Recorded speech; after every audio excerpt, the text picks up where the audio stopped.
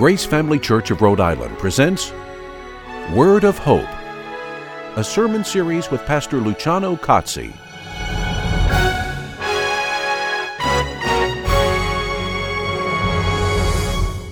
Welcome. The Word of Hope sermon series is a ministry of Grace Family Church of Rhode Island. It was instituted to bring sound teachings from the Word of God to as many people as possible. Our purpose is to offer you a message that is both practical and contemporary, that brings the Word of God to light in a way that makes sense in daily life. As you listen to this message, it is our hope and prayer that the Lord will bless you through it and bring you hope, comfort, and guidance. And now, Pastor Cozzi.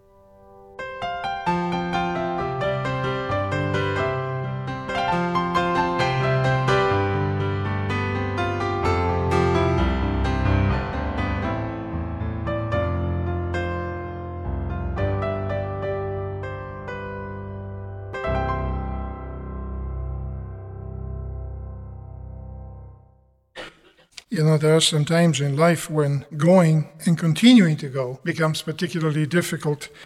Think of Abraham. We read earlier in the service from Genesis the promise that God gave to Abraham. It was a promise. Abraham believed it, but he had no evidence, no way of seeing that what God had promised would actually come to pass. At one point, God simply told Abraham, pick up your stuff, pick up your people, and let's go. And I'm assuming Abraham must have wondered, going where? And God told him, let's go. Do we have a map? Nope. Do we have a destination? Nope. What do we have? Just get up and go. You know, there are moments we don't see. We don't see what's ahead of us. We don't see what God has in mind for us, what God has in store for us. All that we see is how uncomfortable it is at the moment, the situation at hand. For a man like Abraham to get up and go with all that he had, well, you might think it's not a big deal, it's not so much, but actually, I wonder how many of us will actually do that. We are creatures of habit, creatures of comfort. We like things to be right. We want things to be right, and we don't like to be out of our comfort zone. We don't like to be exposed to the uncertainties because what we don't know scares us. But what does it have to do with Luke chapter 9? I think it has a great deal to do with that, and we will see that momentarily. But before we look at our passage of today, Luke chapter 9, verses 28 to 36, let's look a little bit at the background. Because Luke begins this statement here with an indication some 8 days after these sayings, so it is connected with something else. And it's interesting, if you look at verse 18, Jesus earlier had asked the disciples, who do the people say that I am? And they said it was John the Baptist. Others thought it was Elijah. Others, one of the prophets of old had risen again. Then he asked them, what do you say that I am? And they say, you are the Christ, Messiah, the anointed one of God. Well, you may think that's the right answer, right? But then something happened. Jesus warned them and instructed them not to tell this to anyone. Why would Jesus tell the disciples not to say anything to anyone? Isn't that curious? And then in verse 22, it says that the Son of Man must suffer many things and be rejected by the elders and chief priests and scribes and be killed or crucified and be raised up on the third day. Now Luke omits that part, but in Matthew 16, in verses 22 and 23, and Mark 8, verses 32 and 33, something is added that I think is very, very important. Matthew 16, 22, 23, Peter took Jesus aside. After Jesus said he was going to be killed and raised the third day, Peter took him aside and rebuked him, saying, God forbid it, Lord, this shall never happen to you. Can you imagine that? But Jesus turned and said to Peter, get behind me, Satan. You are a stumbling block to me. For you are not setting your mind on God's interests, but man's interests. We like the status quo. We like things to be just the way we imagine them to be. But that may not be God's plan at all. It's clear that the people that had heard about Jesus had the wrong idea about Messiah. It is also clear that the disciples themselves had the wrong idea about Messiah. And that may just be why Jesus told them not to relate these things to anybody because they did not yet understand what Messiah was all about. And I suspect that if they were going around sharing their thoughts with other people, they might have not said the right things. So even though Peter said, "You are the Messiah," his idea of Messiah was wrong. He thought Messiah was a leader that was going to free Judah from the Roman invasion, like many people, probably most people in those days did. Luke comes up and says, some 8 days after. And here, I know that some people will compare that with Matthew and Mark, who say and write 6 days after that. And so, what do you mean? Matthew says 6 days after.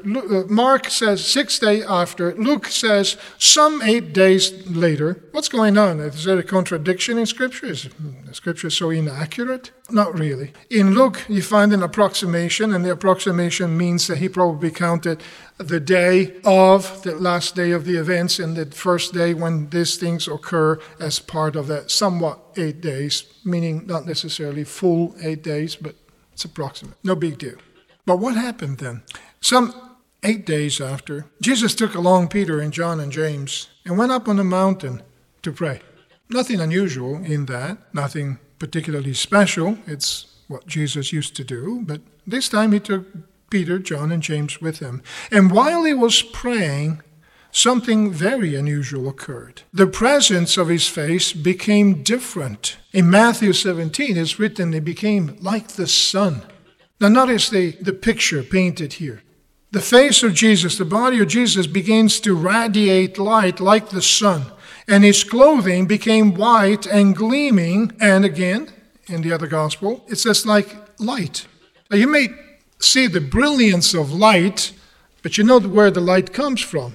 It comes from the sun. So why do I stress it? And why do I think that is important? I think that is important because we see a glory being manifest, but it's not a glory from outside. When Moses went in the presence of God in the tabernacle, Moses came outside of a tabernacle with kind of a glowing appearance.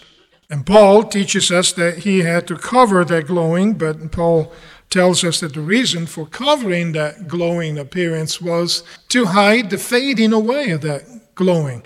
You see, Moses had some, quote-unquote, glory or brilliance, but it was from outside. It was from being exposed to the presence of God. In Jesus' case here, it wasn't from outside, it was from within. His body began to be beaming light like the sun. The clothes looked like light, but the light did not come from the clothes. The light did not come from outside. That light that they saw, this image, indicated a glory from within.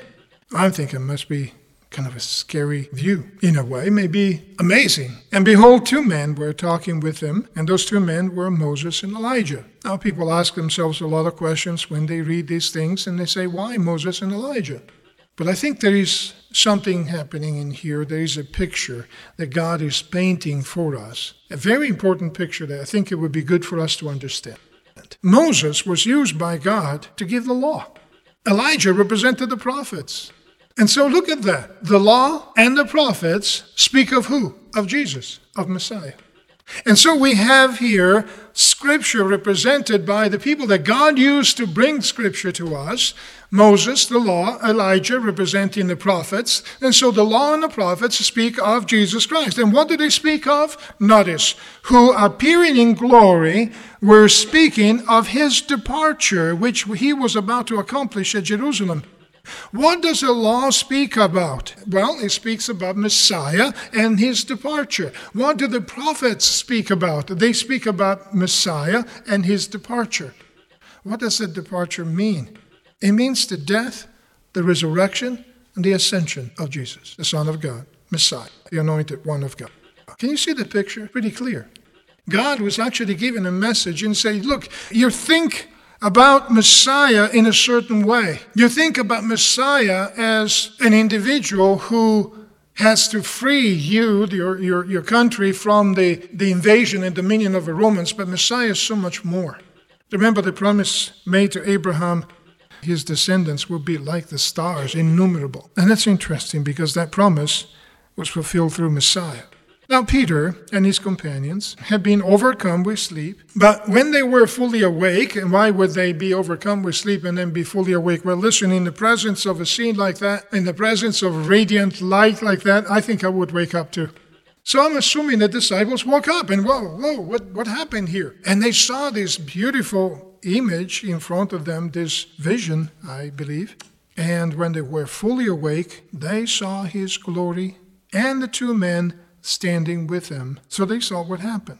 Verse 33, and as these were leaving him, meaning Moses and Elijah were leaving him, Jesus, Peter said to Jesus, Master, it is good for us to be here. Let us make 3 tabernacles, one for you, one for Moses, and one for Elijah. And Luke here is merciful, because at this point Luke adds, he didn't realize what he was saying. Once again, remember Matthew 16, when Jesus told him what was to happen, Peter comes up and says, God forbid, Lord, this shall never happen to you. And Jesus mentioning to Peter, you are not set in your mind on God's interest, but on man's interest. You're thinking like a man. You're not thinking like God. You are not understanding, Peter, what Messiah is all about. You don't understand the purpose of God. Peter saw the glory of Messiah. Peter saw the glory of Christ. Peter saw Moses and Elijah, but didn't quite understand at that point what was all about. And so what did he do? It's interesting, the reference to the tabernacles. Because they used to keep a feast of tabernacles where they would put up huts or temporary dwellings for 7 days and dwell in them and observe their feast in them as a reminder that we are here as a transitory time, and that this is not the end of it all. God has a kingdom in mind, and so they were remembering the promise of God as he took them out of Egypt and led them out of Egypt and promised a kingdom for them, and that Feast of Tabernacle reminded them of this messianic times, a time in which the kingdom of Israel would be glorious. So Peter saw this glory, he saw this beautiful, amazing vision, and he thought of the kingdom, and probably in his mind he connected the Feast of Tabernacles with that, and he said, Lord, shall we build 3 tabernacles for you? This is good for us to be here. I mean, here, this is the kingdom. This is awesome. This is wonderful. Is it? Except for one thing. Peter did not realize, Peter didn't have a clue what he was saying, because Peter did not understand God's plan. Yeah, I wonder how many times we want to stay on the mountaintop. You know what I mean with the mountaintop? Those moments of epiphanies, those moments of closeness with God, those moments, maybe you were in a retreat. Maybe you are in a special moment, in a special time with a special fellowship. Maybe it's a prayer time. I don't know. Maybe it's a vacation in some location that really is inspiring as well. Or maybe you just faced death. And as you faced death, you were reminded of the fact that the best is coming. And you want to be there. And you want to stay there. I heard people in retreats sometimes saying, this is so inspiring. This is so awesome. I don't want to go back. I heard people being close to their death and say, oh man, this is so awesome. I don't want to go back. I don't want to suffer more. I want to be there. But perhaps they don't understand that God has a plan. God has a purpose. You see, because if we don't face the reality and the problems of daily life, that means that we don't fulfill God's purpose. Staying on the mountaintop prevents us from fulfilling the will of God, prevents us to minister to others. Jesus had a job to accomplish, the most important job ever in all of history, in all of the universe. Jesus had a job to fulfill. And what Peter said, that Peter's desire to just keep the moment going, Peter's desire to keep that glorious moment going, would have been in the face of that purpose that God had and was fulfilling at that moment. And that would have cost your salvation and mine. Our times of renewal are not an end to themselves. They're beautiful times, and by all means, nothing wrong with them. They're good. They're necessary. But they're a way for us to recharge so that we can return to serve the Lord and to minister to others according to his will, just like Jesus Christ did. You know, some people say it's easy to have faith on the mountaintop. It is. It is easy to have faith on the mountaintop. But what about the valley of the shadow of death when you need to walk after that mountaintop? You are on a mountaintop right now, and that's easy to trust God. It's easy to have faith. It's easy to be with Him. It's easy to play the game sometimes. But then after the mountaintop, here comes a valley. That infamous valley of the shadow of death. That's where faith is really necessary. That's where that moment of recharging, of rejuvenating, reinvigorating on the mountaintop is necessary for it, because after that we need to face that valley again. And as we face that valley, we need the charge that God has given us at that mountaintop. And you know what? It would be good if we think of our life that way. It would be good if we think of our services that way. We are not here for the entertainment, are we? We are here to praise God. We are here to worship God. We are here to be in His presence. We are here to honor Him. We are here to share in that communion with one another and to recharge ourselves so that when we walk out of this building, we go through those valleys of the shadow of death and we are surrounded by issues and problems and trials and difficulties. We will be better equipped to face them and to serve the Lord in that field. A field that many of us would rather not be in. A field that many of us perhaps would rather do without. I'm tired, I hear people say. Some people might say, well, I like going on vacation. I like going to those beautiful places. And here I am, immersed in nature, immersed in what God created, and it's so beautiful and it's so great. Now, by the way, it may be beautiful because somebody cleaned it up. It may be beautiful also because somebody put the restroom not too far from there, because you know how some people, and especially some ladies, are. They need the restroom nearby. And so that is fine. Great, okay? That's wonderful. But sometimes I hear this comment, I don't want to leave. I want to stay here. And it's almost like what Peter said. It's good for us to be here. So let's make some tabernacles and stay here. And Jesus said, no, I have a mission to accomplish. And that mission is in Jerusalem, where I will be captured, I will be scourged, I will be killed, I will be buried, and I will rise again for you. Because otherwise you have no hope. I'm thinking, wow, Lord, give me your heart. Give me your heart so that in those moments of light, in those moments in which I feel so close to that goal that we all have, to share in His glory, I may not think like Peter, but I may think like you. Remember the Apostle Paul, he said, at one point he said, you know, it would be so much more convenient for me to just be with the Lord. And yet, you still need me, so I'll be here. And it's good for me to be here because you still need me. Now, he said it while he was in prison, in chains, tired, facing execution. But whatever time he had, he says, whatever time I have, I better spend it to serve you and minister to you, because that's my calling in Jesus Christ. There are no shortcuts.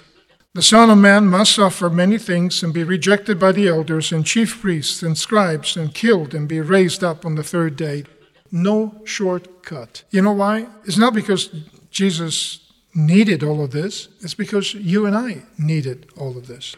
He didn't do it for himself. I mean, he was perfectly nice and comfortable the way he had been since eternity's past. He didn't have to go through all this, did he? But he did it for us. Verse 34, please. While he was saying this, a cloud formed and began to overshadow them, and they were afraid as they entered the cloud. Why would they be afraid? This cloud meant something to the disciples, because the cloud represented God's glory. Remember in Exodus how the cloud and the glory of God filled the tabernacle, and how the pillar of cloud that led the Israelites all through the wilderness. And then remember in the temple, how the glory of God filled the temple and a cloud filled that. And so they see this cloud, they connect the dots, they understand all this, and wow, wait a minute, we are in the presence of the glory of God in here. And then something else happened. A voice came out of a cloud saying, "This is my son, my chosen one. Listen to him." The first part reminds me of what happened at the baptism with John the Baptist. This is my son in whom I am well pleased. But here it says something else. It says something else that connects us with that Moses that was there in that vision, in that moment, in that transfiguration. Because Moses in Deuteronomy 18:15 says, a greater prophet, a prophet greater than I am, will come and listen to him. To him you will listen.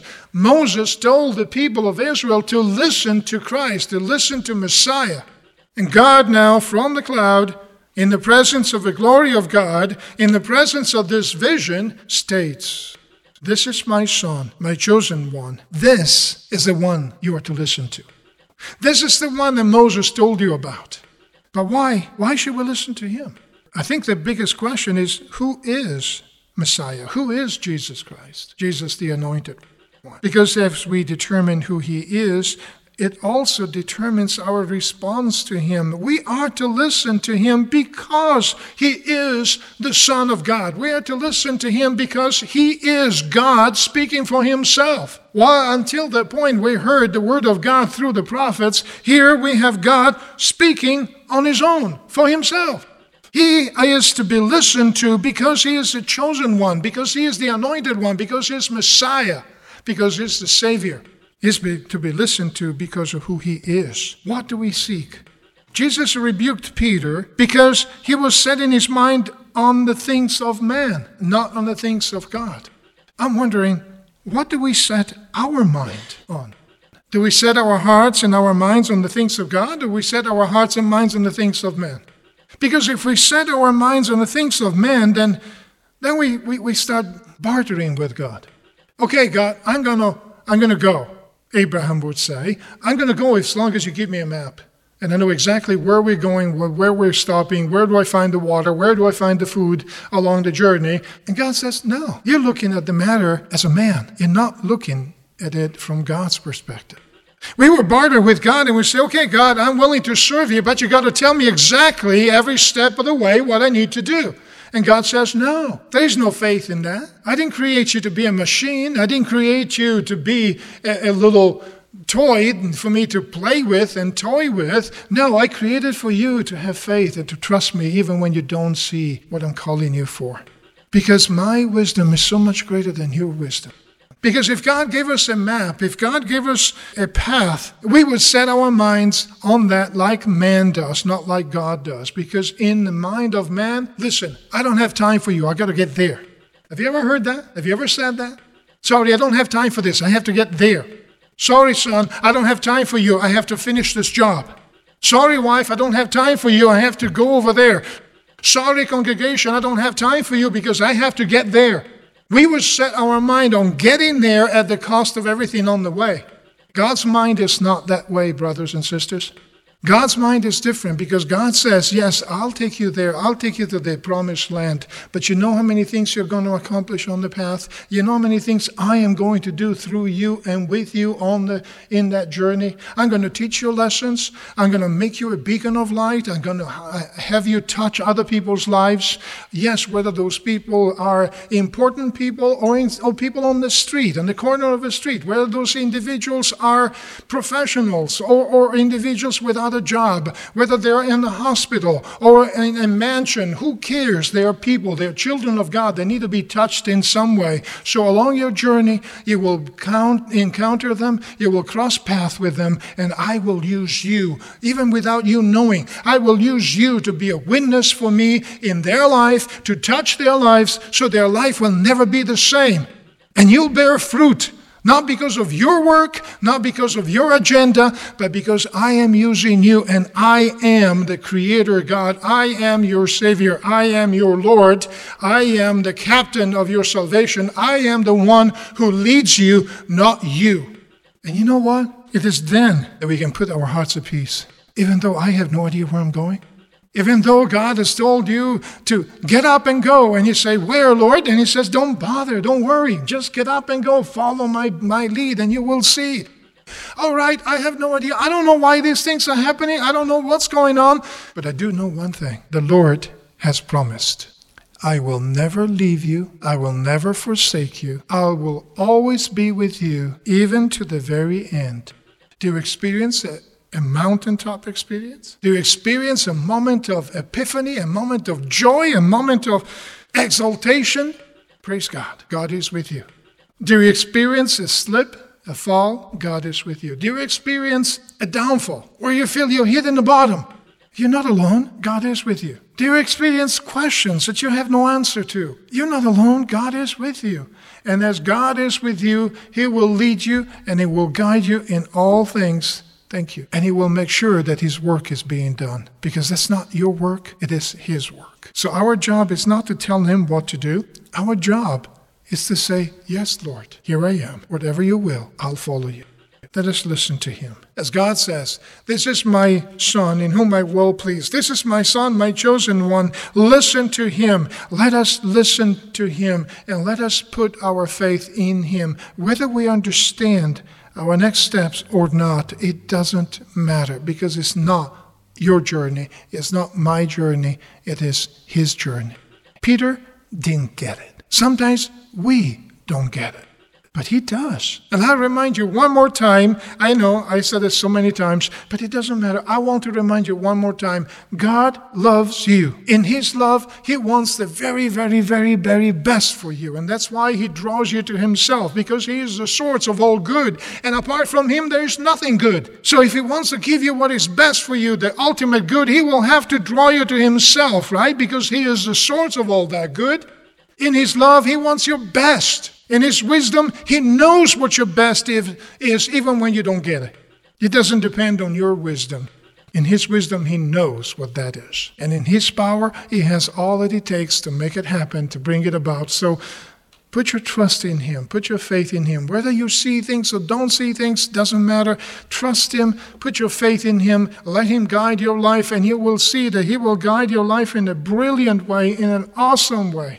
And yes, I know, there are times in life that we don't want to see. I don't think that Jesus was craving to be scourged and crucified and killed. I think that humanity within him, because he was fully God, yes, but also fully human, I think that humanity within him was cringing at the idea of going through all that ordeal. There have been times in my life that I saw as being very dark times of pain, of sorrow, of grief. And to be honest with you, I would never sign up for them. But I have to look back and praise God for those times, because without those times, I would be a mess, and so would you.